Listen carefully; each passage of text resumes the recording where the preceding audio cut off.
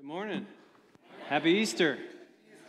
I know that there are some who attend the church often who are always confused. I wear suits on Easter Sunday and on Christmas morning. No other time do I do it. But Easter Sunday is a suit Sunday, and so I appreciate all the weird comments and the condescending remarks about how you wish I would do that every week.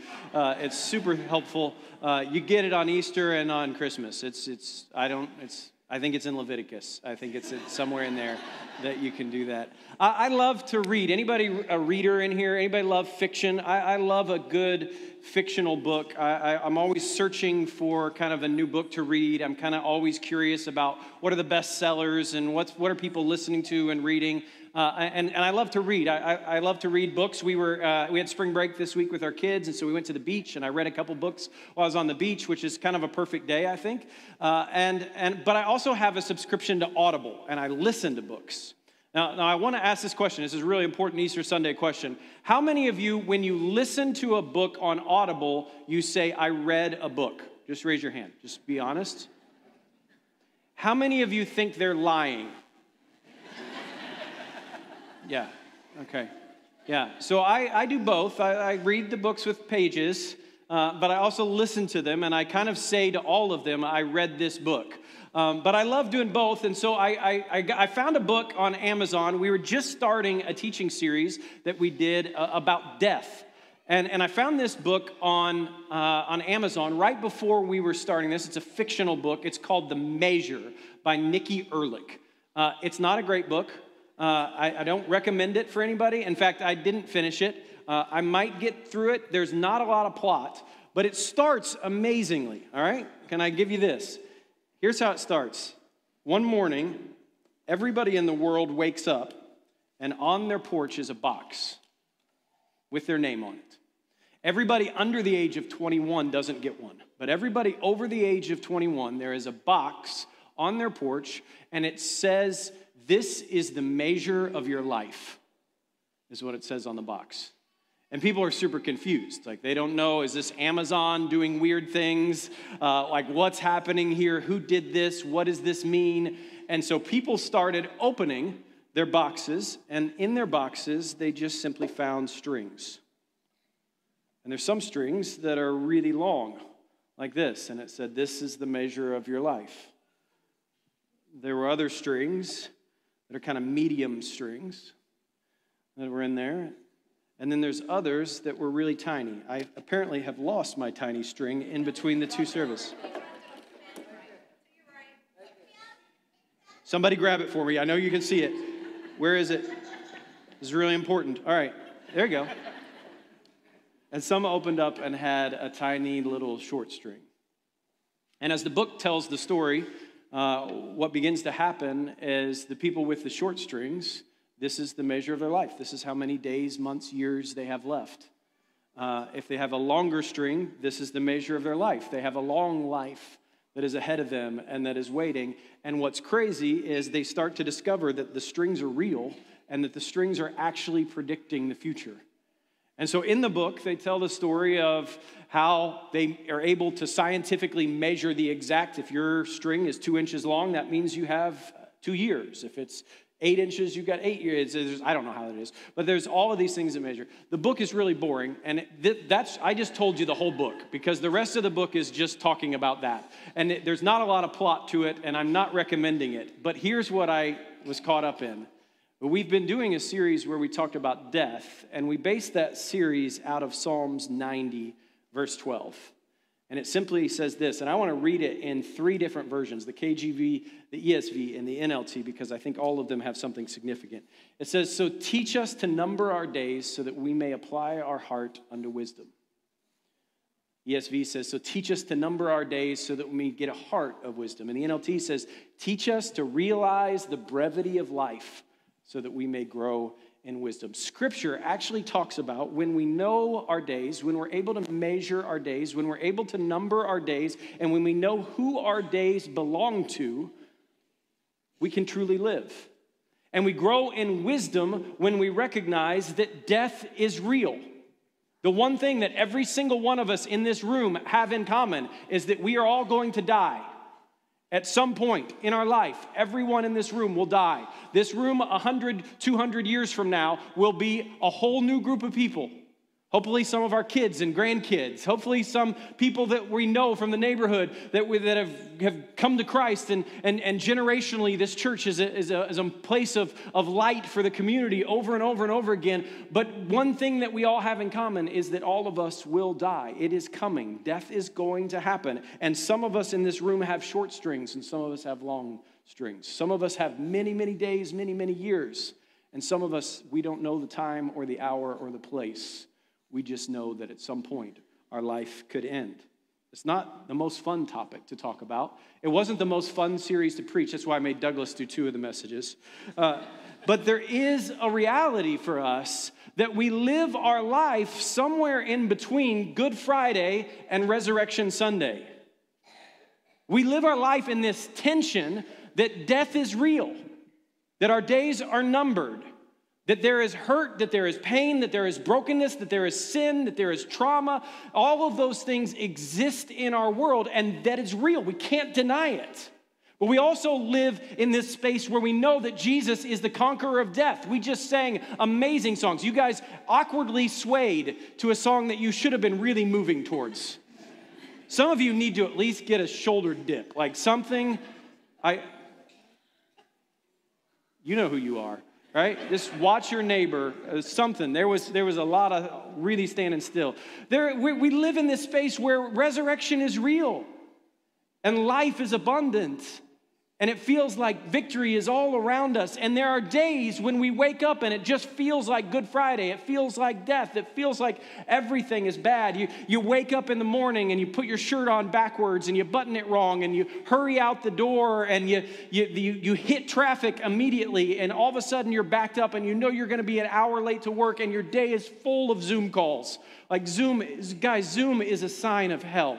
Like it is the picture of what hell is like. I think that's in Leviticus also. Like you've got Zoom calls all day and your day is miserable and you get home and your kids get in trouble and like it's just a terrible day. You get a flat tire, I don't know, and it feels like this is death. This is the way it works. But then there's other days when you wake up and you wake up in the morning and your wife looks at you and says, "Husband, you are so amazing. And I love you." And you get a kiss and a hug. And then you walk downstairs and your children are like, "Father, thank you for all that you do for us. Thank you for the ways that you provide for us and care for us. Thank you for all the many sacrifices you've made as a father. I have made you breakfast and I'm giving you a hug." And you walk out the door and there's no traffic at all in Atlanta. It's a miraculous Monday in Atlanta. There's no traffic. And you pull up to your office and there you have parking lot favor, right? There's a parking spot right there, front and center. Brother Grace, amen, who used to attend our church, whenever he'd find a great parking spot with me, he would say, "Blessed and highly favored." That's what he would say every time we would find a parking spot. That you have, like, everything feels like it's going right. And the reality is we live between the tension of Good Friday and Easter, but I think for most of us, we live most of our time on Holy Saturday. It's the space in between those two spaces. Sure, there's pain and trauma and hurt and hard things that we experience. Sure, there's death and there's sin and there's brokenness. And sure, there's days when it feels like all is right in the world and everything is as it should be. But for most of us, most of the time, we just live in this space where it's silent. It's the day between Good Friday and Easter. Some call it Holy Saturday. Some call it Silent Saturday. It's the day where nothing really happens. The disciples just go through their everyday life. They do their normal things. They wait. They quietly go through their life. And I think most of our life is spent there. Lewis Smeedy says this. He says, "Waiting is our destiny. As creatures who cannot by themselves bring about what we hope for, we wait in darkness for a flame we cannot light. We wait in fear for a happy ending we cannot write. We wait for a not yet that feels like a not ever." Shelley Rambo, in her book, Spirit and Trauma, The Theology of Remaining, compares the disciples' Holy Saturday to the experience that many of us experience around hurt and pain and trauma in our world. Whether that's from a natural disaster or from sickness or from death or from loss, we all experience this. And here's what she says. She says, after trauma, we are in a Holy Saturday place. We can't go back because what has actually happened and it cannot be undone. But we also can't see a way forward. We can't imagine a changed future. The past affects our present and our future, and we have less control over things, over people, and even ourselves than we care to admit. And we feel powerless because we are powerless because we cannot change the past. This is where we find the disciples in Matthew chapter 28. Can you imagine the trauma over watching someone be crucified? Even if it was someone you didn't know. Just to see the pain, to see the violence, to see the terribleness that exists in humanity that would actually use a torture chamber as a way to crucify and kill people.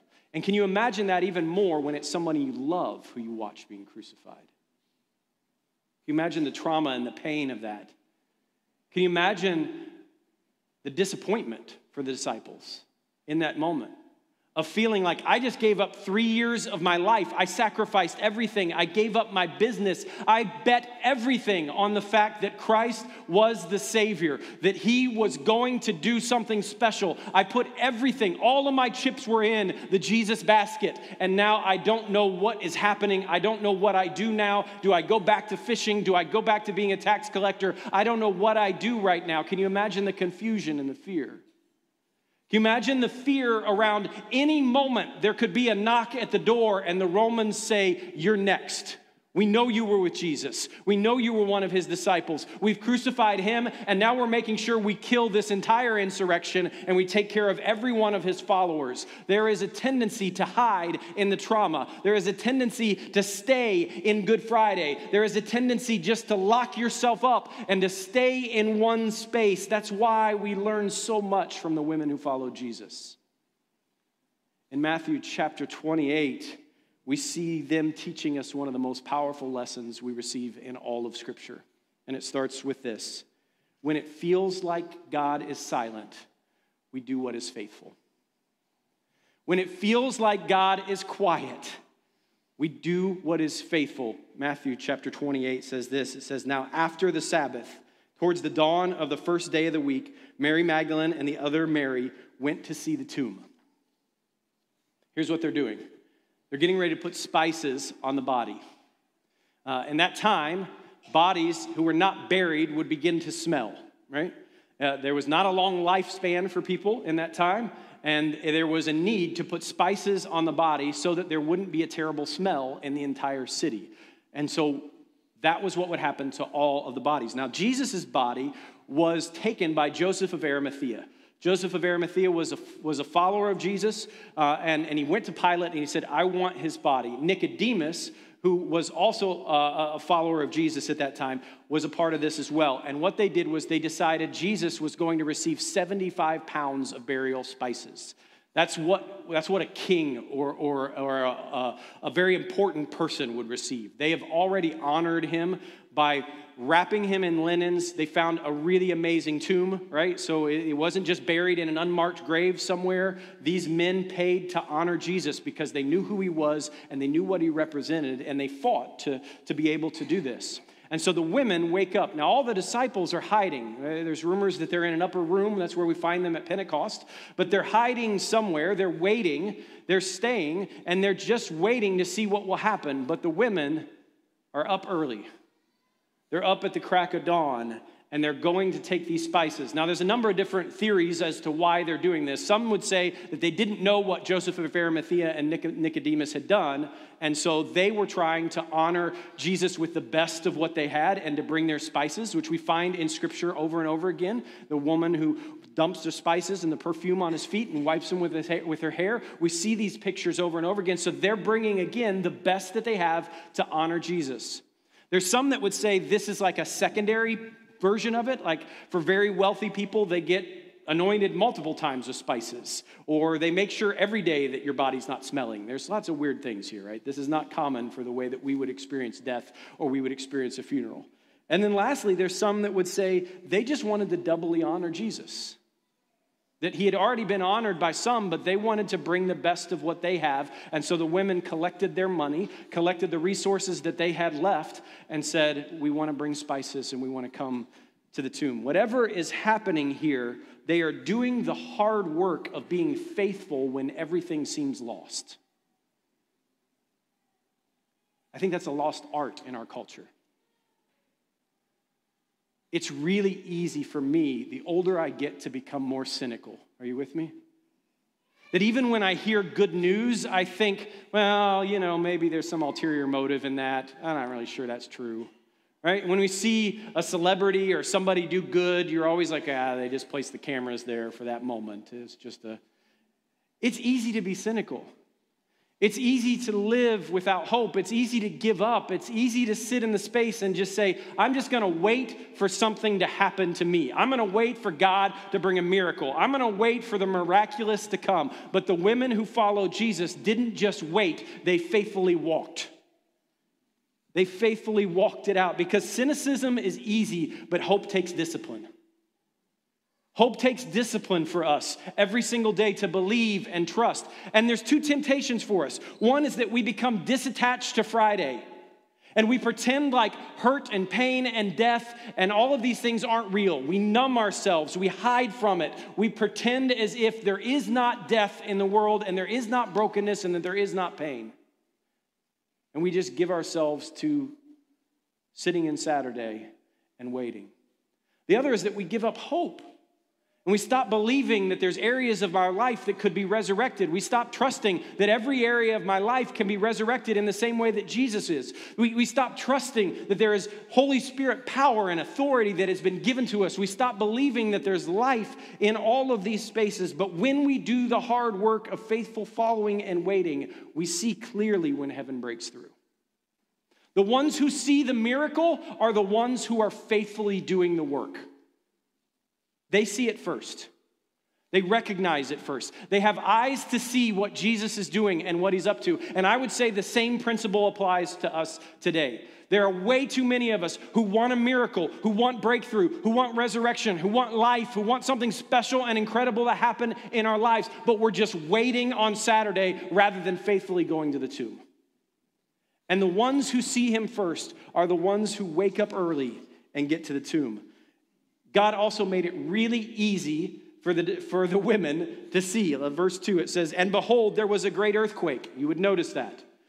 "And an angel of the Lord descended from heaven." You would notice that. "And the stone was rolled back, and he sat on top of it." I like that. He just like pushed it back and then just chilling up there on top. You would notice that. "His appearance was like lightning." You would notice that. "His clothing was white as snow." You would probably notice that. And for the fear of him, the guards trembled and became like dead men. But the angel said this to the women: "Do not be afraid, for I know that you seek Jesus who was crucified." If I'm the women in that moment, I'm not sure if that's what I know that I'm doing. Right? Were they seeking Jesus? They were going with the spices. They were going to honor Jesus. They were going to pay some respects to Jesus. But I don't think the women walked to the tomb that morning expecting to find the risen Jesus sitting there. But there is this principle that when we seek him in the little things, when we seek him in the faithful things, when we seek him outside of just showing up on a Sunday morning, when we become the people who seek him in our challenges and in our pain and in our brokenness and in our hurt and in our victories and in our wins and in our workplace and in our homes and in the quiet moments where we're sitting alone at night, when we seek him in those moments, we actually find him. Those who seek him will find him. And it's equally true that those who don't, won't. We've kind of learned how to have an appearance of seeking after Jesus, haven't we? When I was a dad, and I know that some of you dads, how many dads have kids that are young in the room? Under 10 years old, raise them high. Under 10, all right, here's my question for you. How many of you have been watching a game, and it's a really good game, and you really want to watch it? Or you're working on a project for work and you're busy and you're trying to get it done. Or you're reading a book. You're doing something that you're enjoying. And your children are there and you are playing fake hide and seek with them. How many of you have done this? Okay, good. Appreciate the honesty. There was less honesty in the first service. You guys are more faithful. I can remember I would be watching a game, and I would be like, yeah, Claire, go hide, baby. And she'd be like, are you looking? Yeah, I'm looking. It just got him out of my way so that I could watch the game, right? There's an easy way for us sometimes to have the appearance of seeking when we're not really seeking him. I think you could show up to church every single Sunday. I think you could listen to me teach every single Sunday. I think you could sing the songs and sit in the front row every single Sunday, and you could never seek Jesus.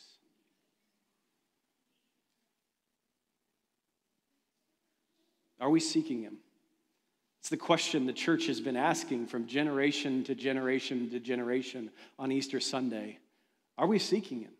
Like, honestly, with all of our heart, are we looking for him? Are we paying attention to where he is and what he's doing? Verse 6 says this, he is not here, for he is risen, as he said, come see the place where he lay. Which leads us to our next principle, which is sometimes we seek him in the wrong places. Sometimes we're looking for him in the wrong places. Remember when Jesus' parents are looking for him when he's a child? And he said, didn't you know I'd be in the church? Why are you looking over there? Didn't you know I'd be here? Sometimes I think we only look for Jesus in the church. And sometimes I think he wants to reveal himself through the world. You think about the disciples. When Jesus called all of the disciples, do you realize that he didn't call one of them from the church or from the synagogue? He didn't go and say, like, all right, I'm going to find the guy that is standing up front like I am right now, who's got some scripture memorized, who's doing the things. I'm going to find that guy and I'm going to call him. He goes to their workplace. They found Jesus. They discovered their calling. They discovered their kingdom dream when they were fishing in their normal workday as a fisherman. Matthew discovered him as a tax collector sitting in the tax booth when Jesus said, this is your calling. I think for way too many of us, we just are seeking him through a word. We're seeking him through a song. We're seeking him through a verse. We're seeking him through all of these different things. And Jesus wants to say, I am everywhere. You can find me in the face of a homeless man who's asking you for money.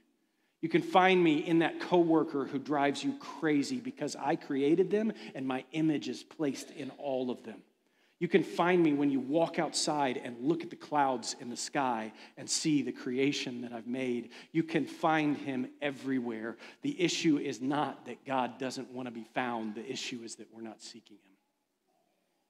And so are we looking for him in the right places?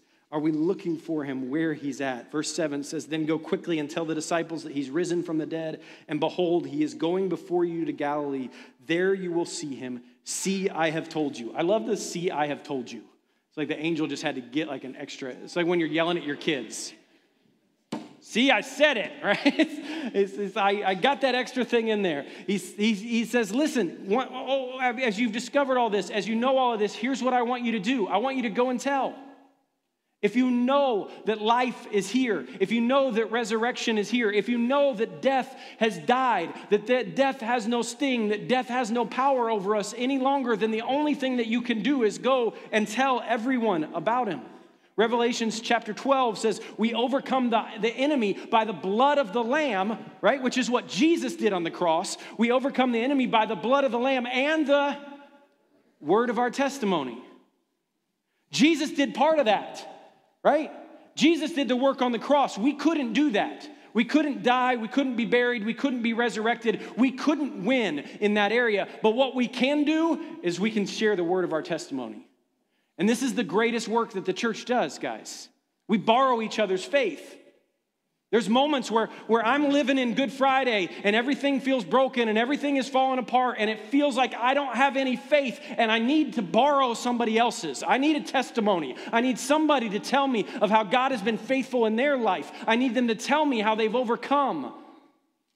This is the beauty of the church. Like I love around the church, like there's so many people who are empty nesters here at the church who have helped Sarah and I navigate our son going off to college for the first time. And who've told us it's going to be okay. He's going to take showers. He's going to get good grades. He's going to eat food. Like, it's going to be okay. We didn't have faith for that, right? I did not have faith that he was going to shower daily. And he's doing it, right? God is so good. Sorry, Cole. there are these moments as a church where we need each other's stories and we need each other's testimonies. And so there is this picture of once you discover that Christ is risen, then you go and you tell.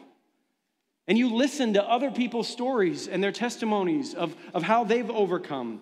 Verse 8, so they departed quickly from the tomb with fear and great joy, and they ran to tell the disciples. That phrase, fear and joy, is what stood out to me here. And I started thinking about, like, when are there moments when we experience fear and joy? I started thinking about when you ride a roller coaster when you're a kid, and there's this joy of like, ooh, this is fun. And then there's this fear, but as I get older, I only experience fear and nauseousness on a roller coaster. Like that's all in fact, I think that's all I've ever experienced. I just didn't, youth is wasted on the young. I didn't know that this wasn't fun until I got older and now. And I'm so grateful that my children are grown and I don't have to do that anymore. Maybe grandkids, grandparents, do you have to ride roller coasters? Anybody? A few of them do? I'm going to say you don't have to. I think that's also in Leviticus, right? I think that's a rule. When you're a grandparent, you don't have to do that. But I don't think that's a good picture of it. I don't think that's complete. Here's what I started thinking about: fear and joy. I started thinking about the day where I stood at the church, right here, front and center, and my wife walked through the back door and walked to the front, and there was a lot of joy. Right? I was so excited. I get to marry my best friend. This is the greatest day. But I was also terrified because I was like, I don't know how to be a husband. And I don't know if I'm going to be too selfish. And I'm not sure how this works. There was fear and there was joy, right? I started thinking about in the hospital room, the very first time they handed me Kate and Nicole. And when they handed me my sons, and I look at these little babies, and I'm like, I don't know what to do with it. When do we feed it? What do we do? Like there was this fear, right? Of I'm responsible for these little humans. I remember when Claire was adopted, the moment that they brought her out to us and handed us to her for the first time, I remember this moment of this incredible joy and passion and excitement, but also this fear of, can I be a daddy? And can I sacrifice what needs to be sacrificed? And can I provide? And can I do all of those things? I feel that fear and joy when I preach, right? I love that I get to stand in front of people and tell them about how much I love Jesus over and over again. It's one of my favorite things that I get to do, but there's this fear always that I'm not good enough, that I'm not smart enough, that I don't know enough, that I'm going to screw it all up, that I'm going to do something stupid or say something stupid, and all of those things exist. I think life is lived best in the fear and the joy. Are you with me? I think the greatest moments are those moments where it feels weighty and it feels holy and it feels hard and it feels challenging, but there's like, but it's going to be good. It's when you start a new job and it all feels overwhelming, but there's this joy of there's something out there ahead of us. This is the fear and joy that they walked in. Verse 9 says, behold, Jesus met them, and he simply said, greetings. And they came up and they took hold of his feet and they worshiped him. And Jesus said, do not be afraid. Go and tell my brothers to go to Galilee, and there they will see me. And my question for us today on Easter Sunday, I don't know how often you come to church. This may be the one time a year that you do. And my question for you today is, if Jesus were to meet you on the road today, what would he ask you to do? What would he invite you into? And I think there's some in the room who would be like, there's some kind of shame and guilt kind of thing here. Jesus would tell me to knock it off, right? Jesus would tell me to stop being an idiot. Jesus would tell me to quit doing this or that, and maybe he would. But I think more than likely, Jesus would greet you, and he would simply invite you into the best thing for your life. Because here's the thing about Christianity, guys. I have no shame or guilt or fear ever standing in front of an audience of I don't care how many people and saying, I want to invite you to know Jesus because I really believe knowing Jesus is the best life you can possibly live. Here's what I'm confident of as your pastor. There is death, and it hurts. And there is brokenness, and there is sin, and there is pain, and there is trauma, and the longer you live, the more you'll experience all of it. And the temptation is to be cynical and to say nothing's ever going to get better. But I'm also confident of this. There is life. And Jesus is good. And a life with him is the best life imaginable.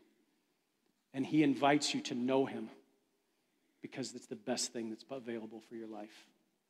And so today we're going to move into a time of communion. We did some baptisms in the first service, which is beautiful. And I love the imagery of both baptisms and communion.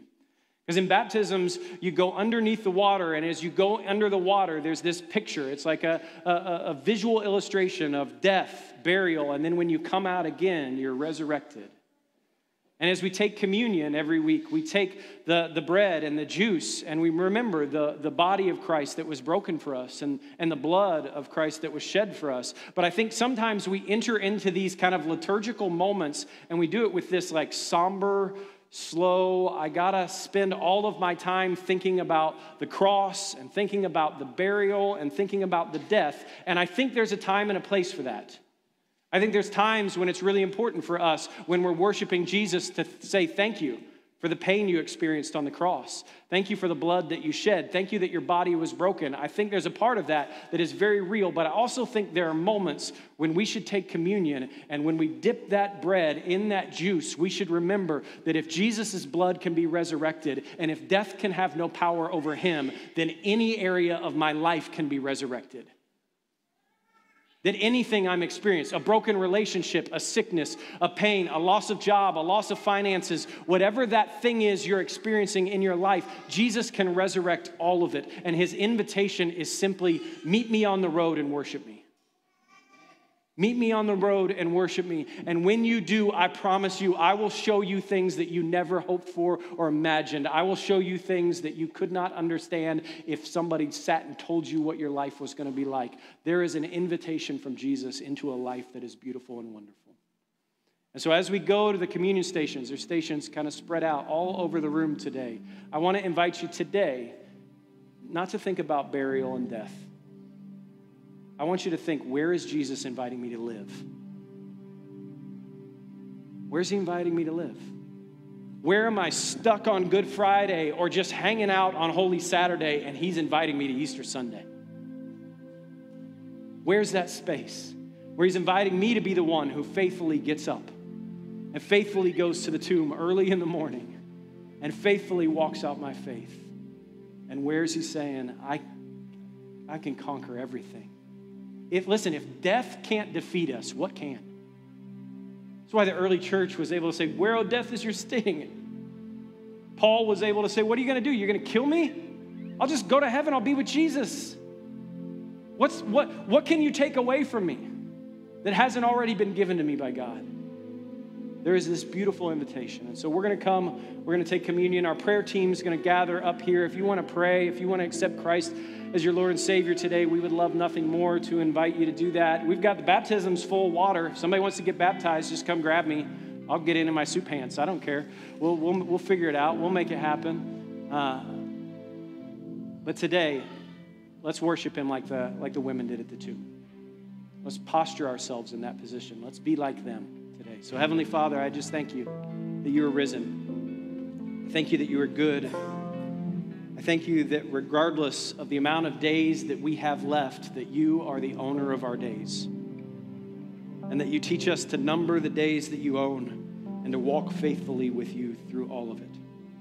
I pray that you would reveal your goodness to those who doubt your goodness. I pray that you would reveal your power to those who doubt your power. I pray that you would reveal your grace to those who doubt they are worthy of it. And I pray that you would resurrect every area of our lives and that this place would be an Easter Sunday church. We thank you. In Jesus' name we pray. Amen. You guys can take communion.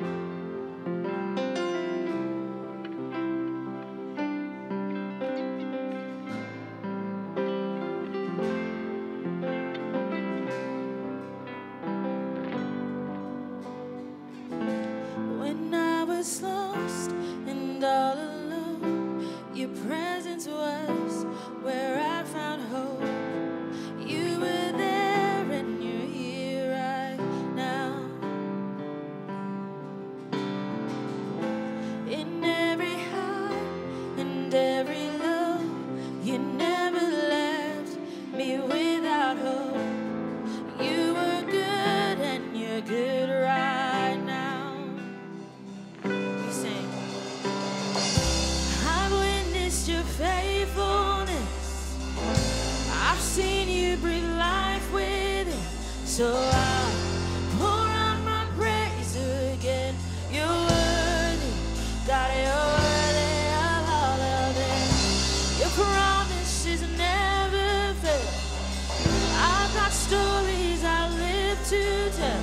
So I'll pour out my praise again. You're worthy, God, you're worthy of all of it. We sing. You left your throne and chose the cross, laid down your life to rescue us.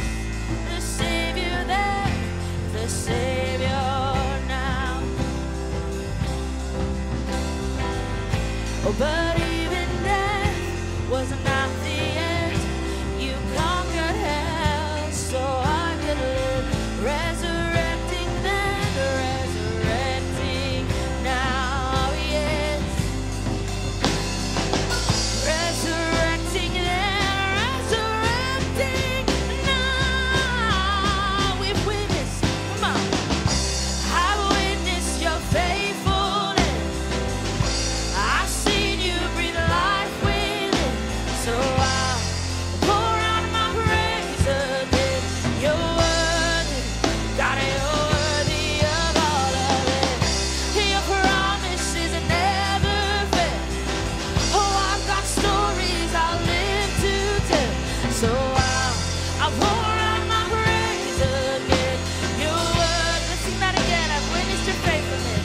Yeah. I've witnessed your faithfulness. I've seen you breathe life with it. So I'll pour out my praise again. You're worthy, so worthy. Lord, you're worthy. Your promises never fail. I've got stories I'll live to tell. So I'll pour out my praise again. You're worthy, God, you're worthy of all of it. You're so worthy. Yes, you're so worthy. It's my favorite part. Let's sing this out. You're good and I've witnessed it. You're strong and I've witnessed it. You're constant, I've witnessed it. And I'm confident I'll see it again and again. You love and I've witnessed it. You seal and I've witnessed it. You save and I've witnessed it. And I'm confident I'll see it. You're good. Let's sing that. You're good and I've witnessed it. Yes. You're strong and I've witnessed it. You're constant, I've witnessed it. And I'm confident I'll see it again. I'll see it again and again. You love and I've witnessed it. Yes, you heal. Yes, you heal. And you say, you say that I've witnessed it. And I'm confident. Oh, I'll see it. You're good. You're good and I've witnessed it. You're strong and I've witnessed it. You're constant, I've witnessed it.